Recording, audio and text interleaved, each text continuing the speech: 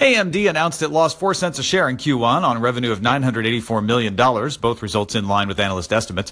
Its console chip sales were down from analyst expectations. They rose 5% on the year to $391 million, but missed the predicted 442.1. This was offset by a 29% growth in the desktop and CPU and graphics divisions on the year. AMD predicts revenue of $1.15 billion for Q2, which would mark a return to profitability for AMD. Thanks for listening. Don't forget to favorite the station, and you can also listen to past episodes. Go check out the new episodes option in your app. You can even make calls, and we'll play some on the show. Daily Tech Headlines is supported by you. Thanks to everybody who supports the show at patreon.com/DTNS. IAC Interactive Corp., owners of Match.com, About.com, Vimeo, etc., have agreed to acquire Angie's List for $8.50 a share. IAC plans to merge the company with its existing Home Advisor online review network and form a new publicly traded company called Angie, A-N-G-I, Home Services, Inc., continuing the awkward name tradition. IAC will own 87 to 90% of the new company.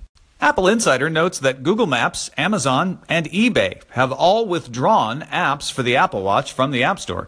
Indicating low usage, it's unclear when the apps were removed.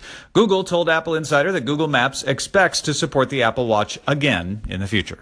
LG's 42.5-inch monitor can do 4K and support 4 screens at once from different sources. There are 2 HDMI 2.0 inputs, 2 HDMI 1.4 inputs, and a DisplayPort 1.2.A and USB 3.1C inputs, as well as a pair of USB 3 inputs for mouse and keyboard. 2 different computers can use the same mouse and keyboard, and the monitor does support FreeSync, but only to 60 Hz refresh rate. It's available for pre-order now, for shipping in Japan May 19th for 83,000 yen, and Anantech notes it's listed at places like Adorama.com for $697 in the U.S. China's government is hiring 20,000 scholars and researchers to create an online encyclopedia in the country. Yang Muzhi, chairman of the Book and Periodicals Distribution Association of China, will be the editor-in-chief and hopes to create more than 300,000 entries of about 1,000 words each by 2018. A 23-page document discovered by the Australian news outlet details how Facebook promotes advertising to teenagers. Advertisers are told in the document that Facebook can identify moments when young people need a confidence boost. Facebook claims to be able to identify several emotional states, including worthless, insecure, silly, overwhelmed, and a failure. Facebook Australia issued an apology to the Australian and promised an investigation and disciplinary action. However, a later statement from Facebook added that the document was intended to help marketers understand how people express themselves, and that Facebook does not offer tools to target people based on emotional state. Twitter announced it will not only partner with Bloomberg on a 24/7 live video news stream, but will also stream daily and weekly programs from BuzzFeed News, The Verge, and Cheddar, as well as games from the WNBA and Major League Baseball.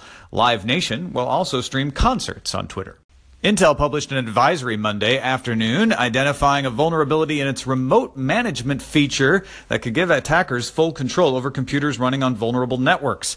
The bug affects vPro processors using active management technology, Intel Small Business Technology, and Intel Standard Manageability. It does not affect consumer processors.